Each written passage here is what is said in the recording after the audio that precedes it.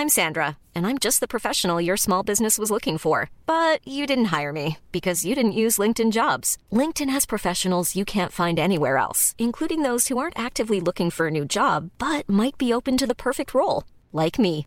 In a given month, over 70% of LinkedIn users don't visit other leading job sites. So if you're not looking on LinkedIn, you'll miss out on great candidates like Sandra. Start hiring professionals like a professional. Post your free job on linkedin.com/people today. Hey, it's Ryan Reynolds, and I'm here with Keith, co-star of my upcoming film, If, only in theaters May 17th. Do you want to tell people the big news?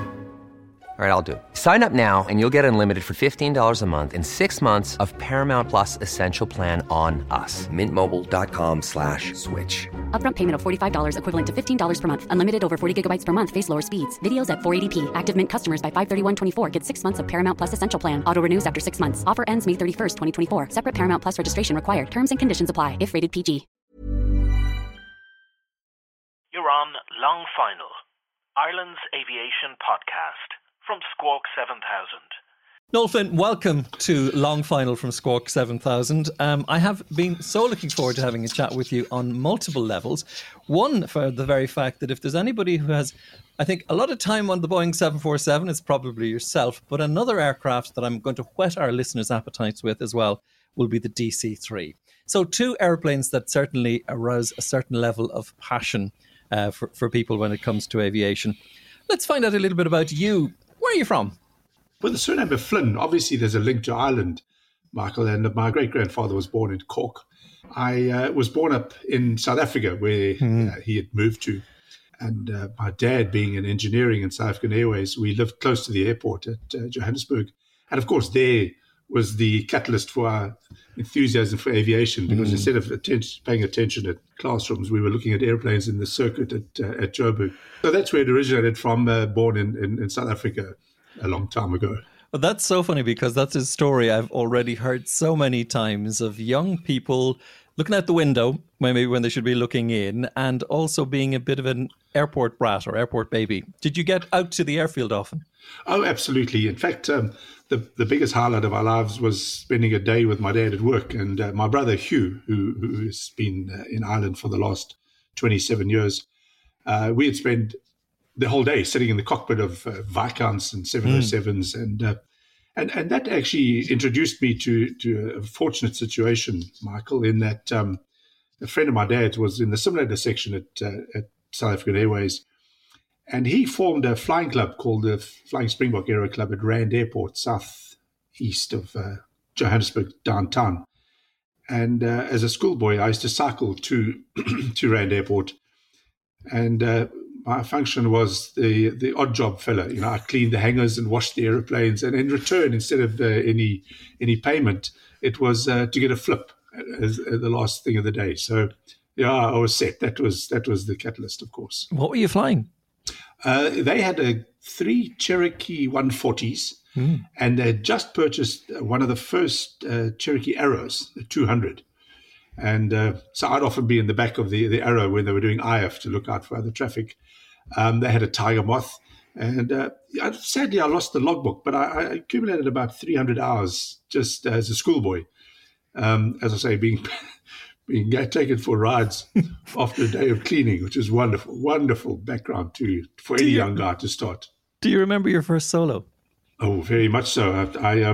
I joined the South African Air Force, and that happened in the Air Force. I straight after school went to the Air Force, and the basic trainer was the Harvard at T6. And the first solo on that was something I'll never forget.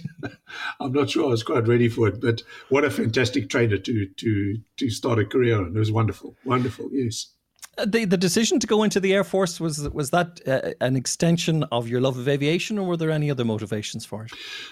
Good question. Actually, it was, of course, I had my eye on flying fast jets, which was the big lure. But the ultimate goal was getting into the airline. And there was a period where I absolutely loved life in the Air Force, but I never lost that the ultimate goal of progressing towards the airline, as most young guys do. The Air Force was fun, and we timed it perfectly, Michael, in that there was a gentleman by the name of Dick Lord, who was South African born, but flew for the Fleet Air arm and was subsequently seconded to the US Air Force. And he flew lots of lovely stuff and was one of the co-founders of the Red Flag exercise in the United States. Now, I presume I'm talking around the late 60s. He retired, and when he went back to South Africa, the South African Air Force obviously sought his services, and he revolutionized the South African Air Force in putting young guys back into jets instead of the old group. So I was lucky, as my whole career was, Michael, that I was at the right time at the right place and managed to fly some very nice airplanes. And we're talking about the 1970s primarily at that particular time. Indeed. This was, I actually left the Air Force in 1979. So it was a period between 74 and 1979. What was it like in South Africa at that particular time? Were there calls on the Air Force at any stage? Did you see any flying in anger? Yes, and I very interesting question, Michael. As a young guy, I was in my early 20s. The objective for me was, of course, the fun of flying.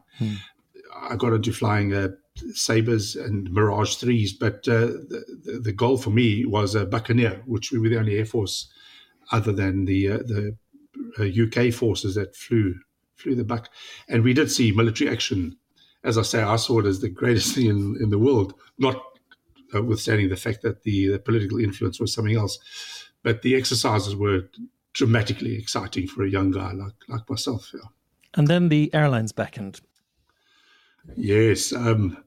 I still shiver in my shoes when I had to go to my OC and tell him I was resigning to join the airline because, I had to break my contract. And, of course, I had to go to the bank manager too and get some money to buy myself out of the South African Air Force. And joined SAA in the day after I left the Air Force in mid-1979. And in those days, we joined the airline as second officers. In South African Airways, it was called a boy pilot. And there were other ruder names than that, but I best not go there, Michael. But it was lovely. The first 18 months was spent as a cruise relief pilot, and then we progressed on to the 737. But actually, coincidentally, the airline was short of pilots at the time, so we continued our role as second officers on the Jumbo while flying as first officers on the 737, which ultimately meant that by the time I did my conversion as a first officer on 747s, I spent just on 40 years on Jumbos, which was lovely. I was really lucky. And I suppose if you're going to get stuck on an airplane, that's probably the one to be stuck on. I'm thinking about the actual flights. You must be talking fairly long distances. In SA, when we started off, of course, politically, South African Airways was banned from flying up Africa. So, excuse me, a lot of the flights would do a sort of tech stop at Sal Island, in the Cape Verde Islands. However, there were those that they tried to get into Frankfurt, Zurich, London.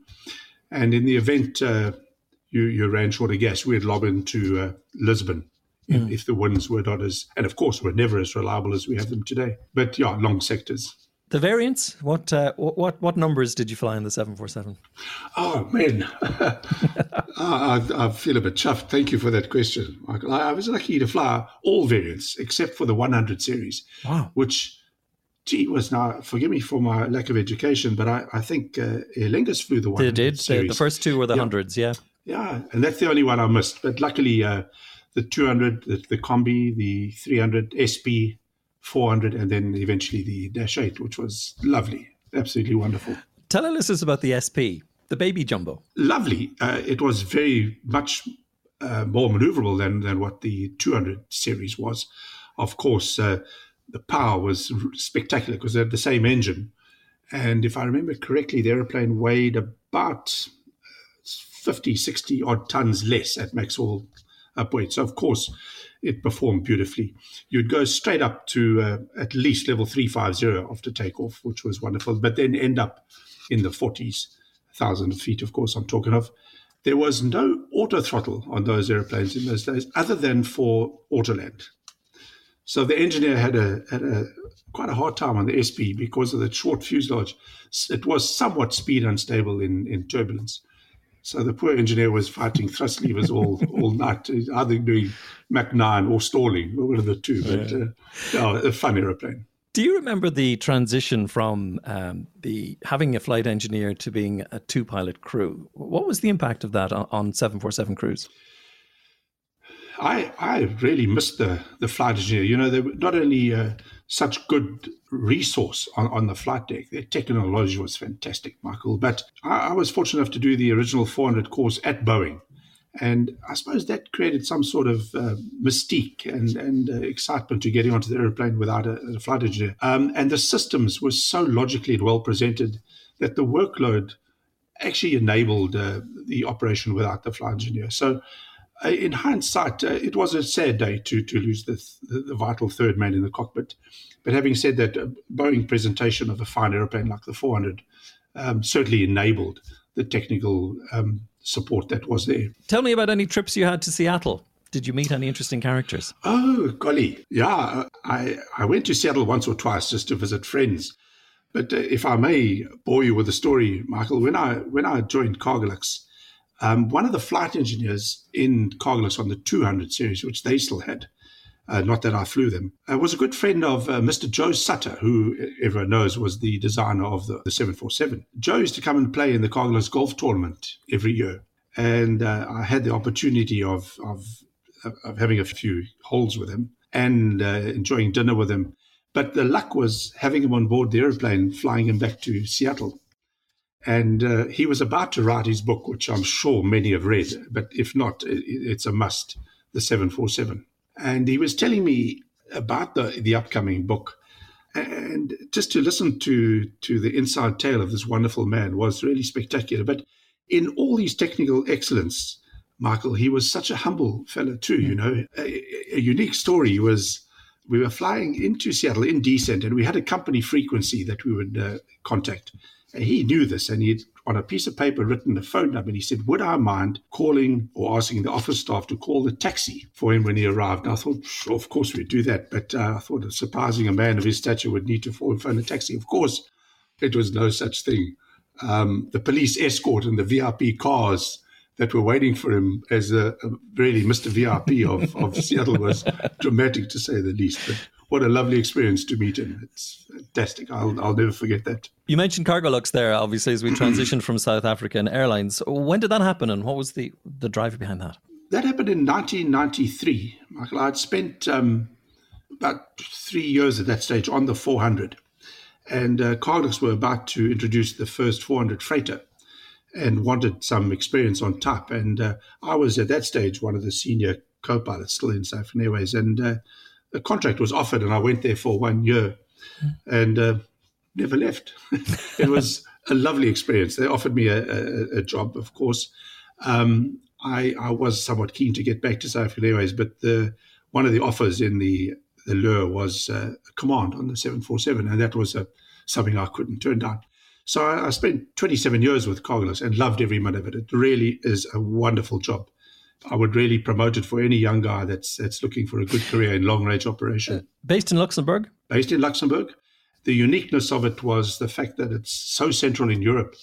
The tiny country of Luxembourg doesn't warrant that sort of operation, but certainly Europe does. And it was really unique. Of course, set up by originally Icelandair. They did a fantastic job, and the company just boomed to where they are now with in excess of 30 jumbos and a fantastic operation. Of course, strange little situation, and that every crisis that's hit the planet in the last 10, 20, 30 years has been such beneficial repercussion to Cargolux, especially last year. Tragically enough, they had the best year on record. So it's swings and roundabouts, as we know. But a fine airline. It was very nice to work.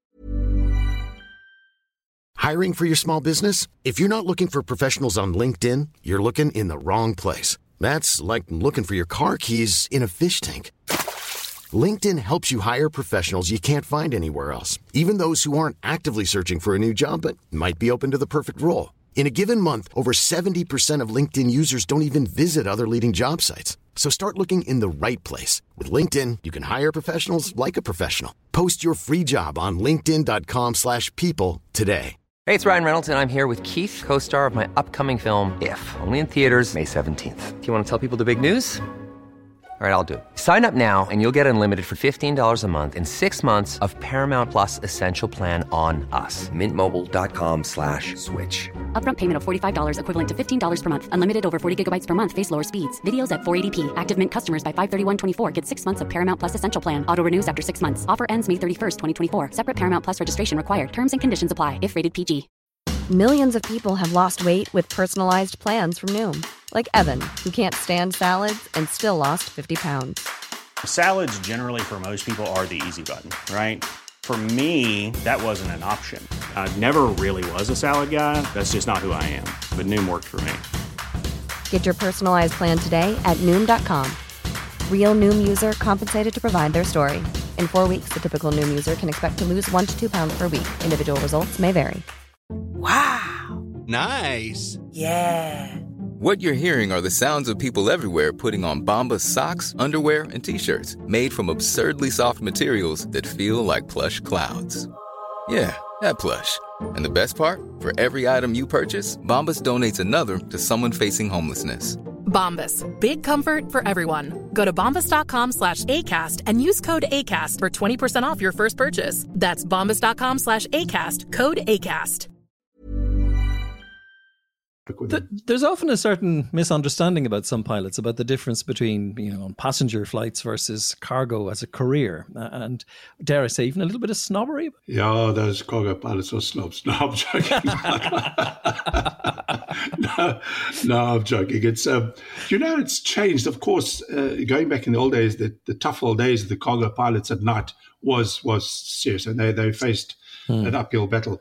The job today is very much refined, and the operation in the flight deck is, as I know it, is exactly the same as whether it's passenger or cargo operation, Michael. But it's very nice. And what made me enjoy Cargolux so much is, of course, the route structures. The company, of course, hasn't got the infrastructure to support as a main carrier would do, passenger operation being. But the function and job-wise is very nice. And they sought after jobs today. We had numerous pilots. In fact, I would say 50% of our pilots come from passenger operations, like in mainland Germany, the Lufthansa's and KLM's pilots joined Cargolux.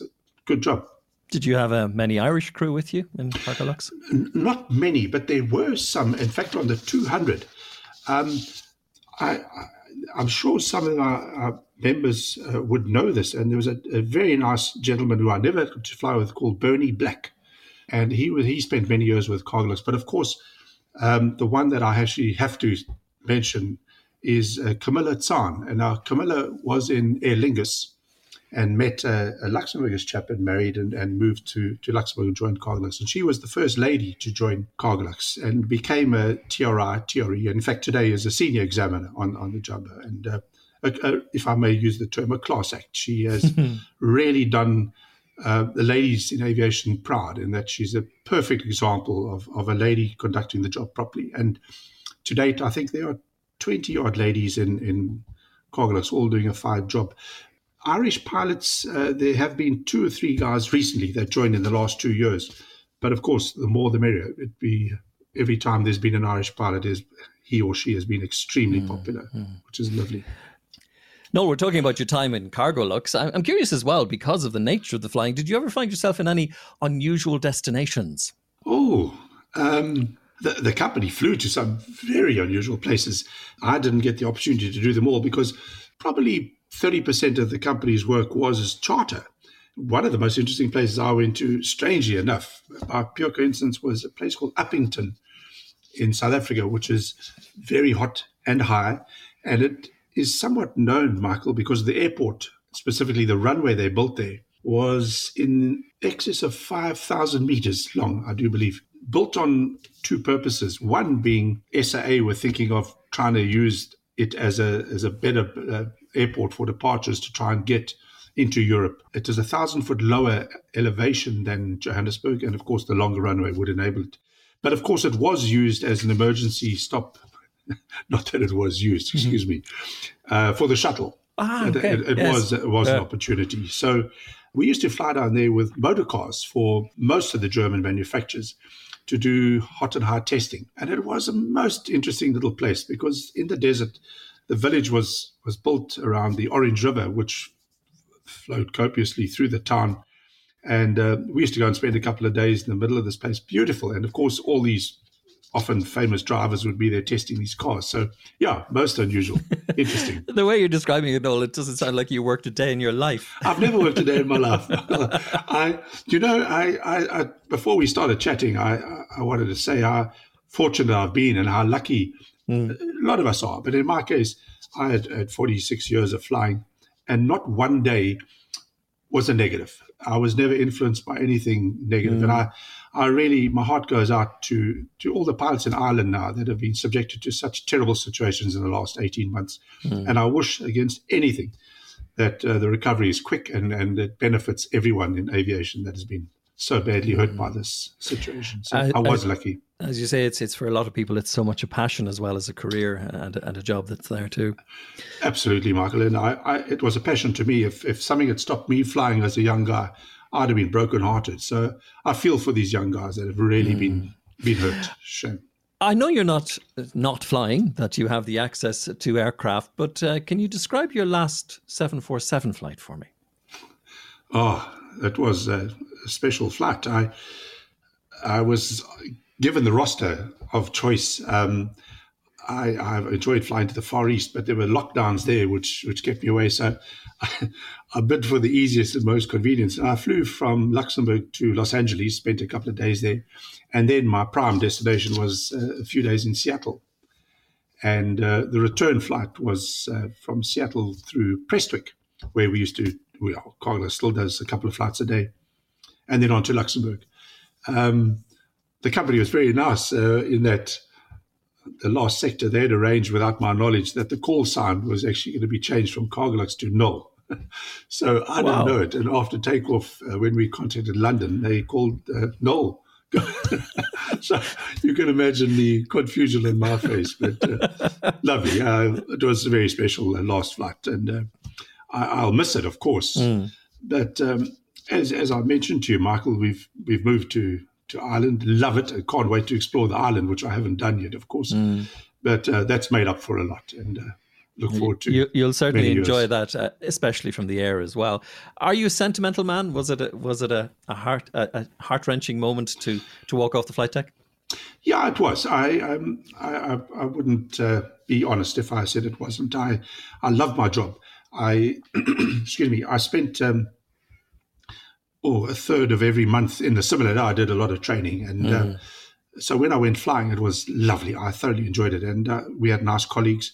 So it was a sad day to shut down for the last time, and I've thought about what it was, Michael. I'll certainly not miss checking into hotels or packing suitcases or going through security, but it's the joy of flying the airplane, of the joy of traveling, and experiencing that airplane specifically in my mind. I know a lot of Airbus guys would laugh at me now, but that airplane specifically was something special to not be allowed to operate again. That's my restriction, I suppose. That gets me. Did you enjoy instructing? Loved it. I really did enjoy it. And I got into instruction in, just before I left SAA, a little bit in the Air Force. But I was lucky enough to be influenced by a lot of fine people that made me interested in instructing. And I, interestingly enough, Michael, decided to convert my South African license, to an Irish license for a number of reasons, although I had a frozen ATP in the UK. And the reason I'm telling you that is because when I had to convert my type rating instructor, TRI, and subsequently TRE, onto the Irish license, I was sent an inspector, of course, to do my check ride. And that inspector was a fine gentleman by the name of Captain Michael O'Brien. And I from day one, every time he demonstrated or showed or advised, I realized there was a knack to this occupation of instructing or examining that can be positive, that can be beneficial, and that can be enjoyable. And that really got me, and I thought this is the way to do it. And I'll forever be thankful for him. And what a small world, Michael. He's now my neighbor. And yeah, it's amazing after all these years. there I bumped into Mike. So these are the men, and there are many that I would hate to ignore, any fine instructors that have influenced certainly me, that thought this is a nice way to train. Have you seen a change of style from the 1970s in instruction to today? Much more in the positivity, the positive learning. Oh, well said, Michael. Very much so. You know, it was trained by stick in the old days, and of course there's pros and cons to everything. But this new approach is very nice. It's open-minded. It carries responsibility of both the instructor and the student. You know, the student has to provide her bit as well. Do your homework, come prepared. And it makes it a pleasure. It makes it most enjoyable. And of course, the onset of, in basic terms, crew resource management has been ever important, because that was ignored until, as you know better than I do, the late 70s. And so the introduction and combination of both CRM into basic technical training has been a fantastic step forward for everybody. Let's talk about the other aeroplane in your life. I was going to say the other woman in your life, the DC-3. Oh, gee, what a splendid. You know, a lot of my colleagues in the South African Air Force went and flew DC-3s. And it was a lure, because as I mentioned earlier, I had this airline in my mind. But the jets were a bit stronger. So I thought I'd lost out, and I'd love to have flown a DC-3. And yet the surprise all came with a phone call in 2015 with a friend of ours in Germany who said a colleague of his wanted to buy a DC-3. And I thought, there's only one guy I'd want to get hold of, and that was a chap called Flip Vermeulen in South Africa. And he had started the South African Airways historic flight, and subsequently had moved on to develop his own company in Springbok Classic Air, and they had a few DC-3s. When I phoned him, he said his DC-3 is for sale, and there started the story. The sale went through. This friend of ours bought the DC-3, and we actually flew it up, Michael, from Joburg to Germany. That's a story that would take days. That's a separate episode, I'm guessing. Absolutely. Yeah. Okay, we might do that. Oh, absolutely. It's very, very entertaining. And it took us 11 days. Oh. But when we got the airplane to Germany, we inundated with people that wanted access to it. But the biggest problem came from getting the airplane registered, because the owner wanted it on an AOC, and that complicated the issue. Mm-hmm. However, I was chatting to my brother Hugh, who was at that time CEO of ASL Aviation, and also a director with the IHF, the Irish Heritage Flight Foundation. And they expressed interest to have this airplane on site in Ireland. And that culminated in meetings with Hugh, actually the CEO of Aer Lingus, Stephen Kavanagh, and Michael Healy. And the plan was put in stone, and it actually worked. And that is, we brought the airplane to Shannon, where she was repainted into the colours of Aer Lingus, or retro colours of Aer Lingus, and looked absolutely beautiful. What a joy. We left the airplane in Shannon for 6 weeks. She got painted, and we went back about 5 days before the Bray show in 2017 to collect her. And this airplane rolled out of the ASL hangar. It looked spectacular. And it was a very unique DC-3 because it only had 12,500 hours total time on it. Wow. And the reason being, after being built in the States, it was given to the Royal Air Force, who seconded it to the South African Air Force to fly troops in the Second World War back from Cairo to South Africa, and then put in storage for many, many, many years. Then used as a training platform, I should say, for navigator training in the South African Air Force.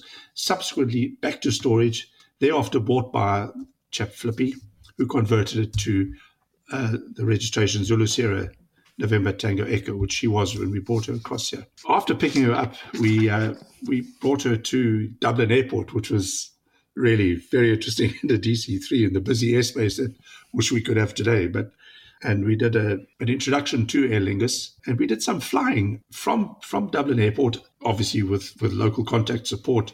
We flew down the River Liffey at about 1,500 feet, down over Bray to see where we'd be performing.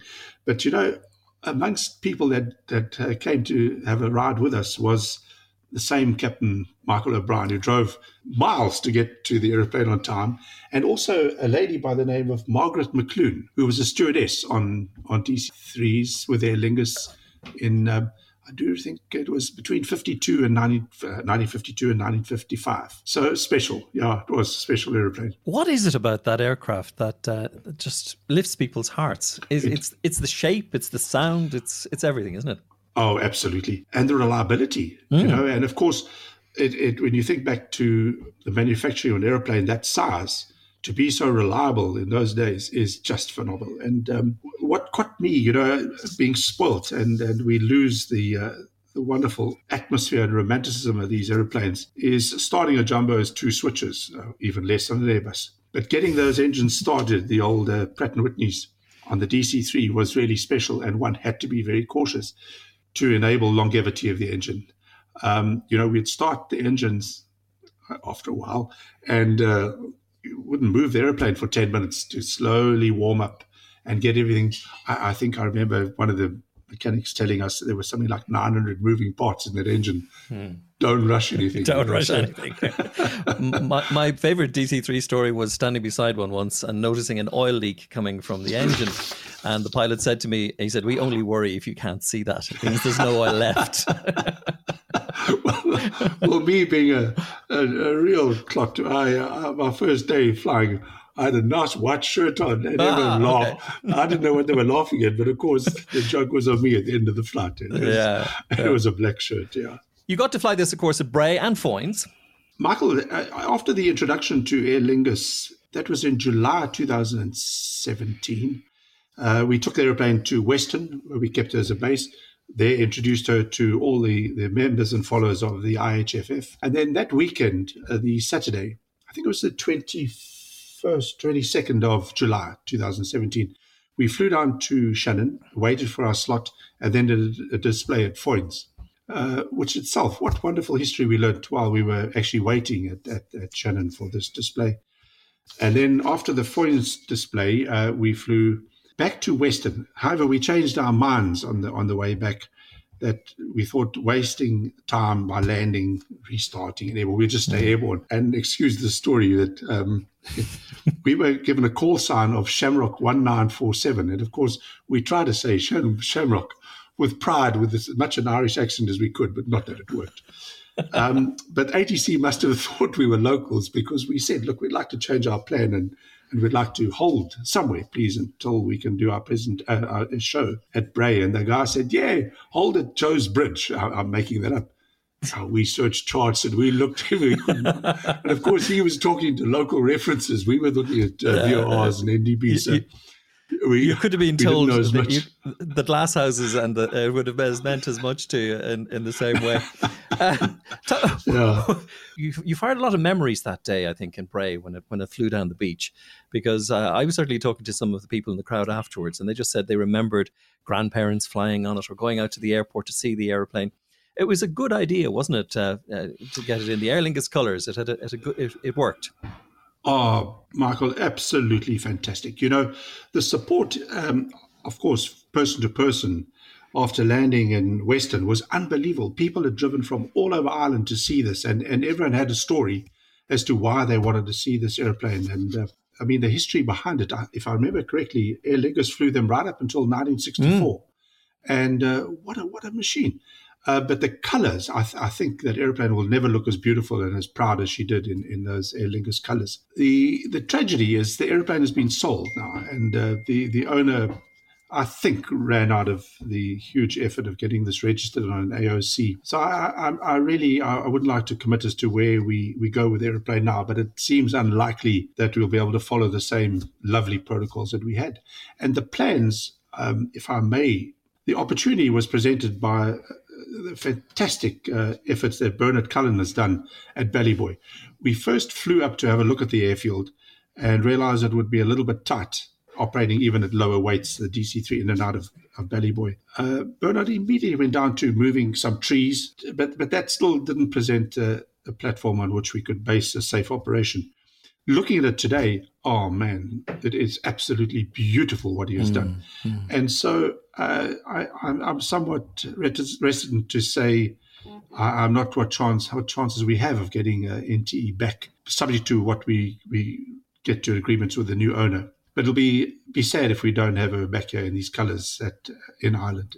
Beautiful, beautiful aeroplane. Noel, what are you going to do for your flying fix? Oh man, I've had 3 months off now, Michael, since retirement, and the bug's got me. The company's asked me to go back and do some simulator training, but of course, due restrictions, that's not possible. I think, I have to tell you, I'm somewhat embarrassed. I renewed my SEP rating in October last year, and I terrified an instructor when I tried a flare at 50 feet. Something I'm going to have to get used to. That's the pilot's height flaring the 747, I'm guessing, yeah? Yeah, I mean, you flare at 50 feet latest, and your head's probably 80, 90 feet. So it wasn't a wise thing to do on a Cessna 172. So the first thing I will do, Michael, is get some training and get myself more competent on an SEP again, and I'll take it from there. But I can't leave aviation alone. There's just too much, and the enthusiasm in Ireland for aviation is so lovely. I've even, if I may say, your podcast is just wonderful, to read so many blogs, aviation in Ireland. I'm so motivated that one can't leave it alone, and I won't be able to, but we'll see where this takes us. Well, Noel, I have a funny feeling we will be talking to you again, but maybe we get to do it on an airfield, near an airplane, or under a wing. And I look forward to hearing the story of the delivery from South Africa to Germany of a DC-3. That sounds like there's a yarn in there or two. There's a lot to be said. Michael, thank you. It's been an absolute pleasure. And as I say, I'm somewhat humbled by the other esteemed comments you've had and commentators that you've had on the program. Much appreciated. I've enjoyed the time chatting with you. Well, it does prove there's some good folk around aviation. Noel, thank you so much indeed. And to you, Michael. Thank you. Bye-bye.